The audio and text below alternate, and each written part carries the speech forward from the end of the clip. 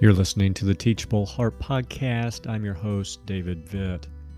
As my family will tell you, I tend to baby my new or nearly new vehicles. I park them away from other cars, and whenever possible, I keep them in the garage. I also keep a close eye on the weather and try to never be out when there's a threat of hail. There are not too many things worse than that helpless feeling as you watch hail go to town on your car.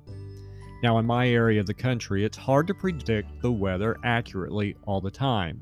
Storms can come up pretty quickly and catch anyone off guard. But only a fool would watch the weather forecast, hear about an approaching storm, and intentionally leave their vehicle outside. Am I right? In Exodus 9, God gave this weather forecast through Moses to Pharaoh and all of Egypt. At this time tomorrow, I will send the worst hailstorm that has ever fallen on Egypt from the day it was founded till now. Exodus 9:18. Then, like any good meteorologist, God gave the people in the affected area guidance on how to prepare for the storm. This is verse 19. Bring your livestock and everything you have in the field to a place of shelter, because the hail will fall on every person and animal that has not been brought in and is still out in the field, and they will die.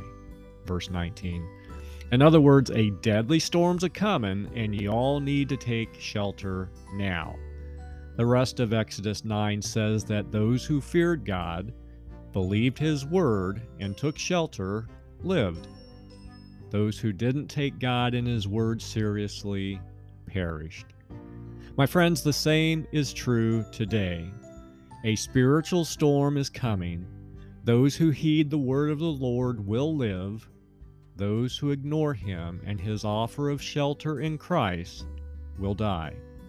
And just as it would be cruel for a meteorologist not to warn us of a coming storm, it's worse if we don't warn our friends and family of what awaits them.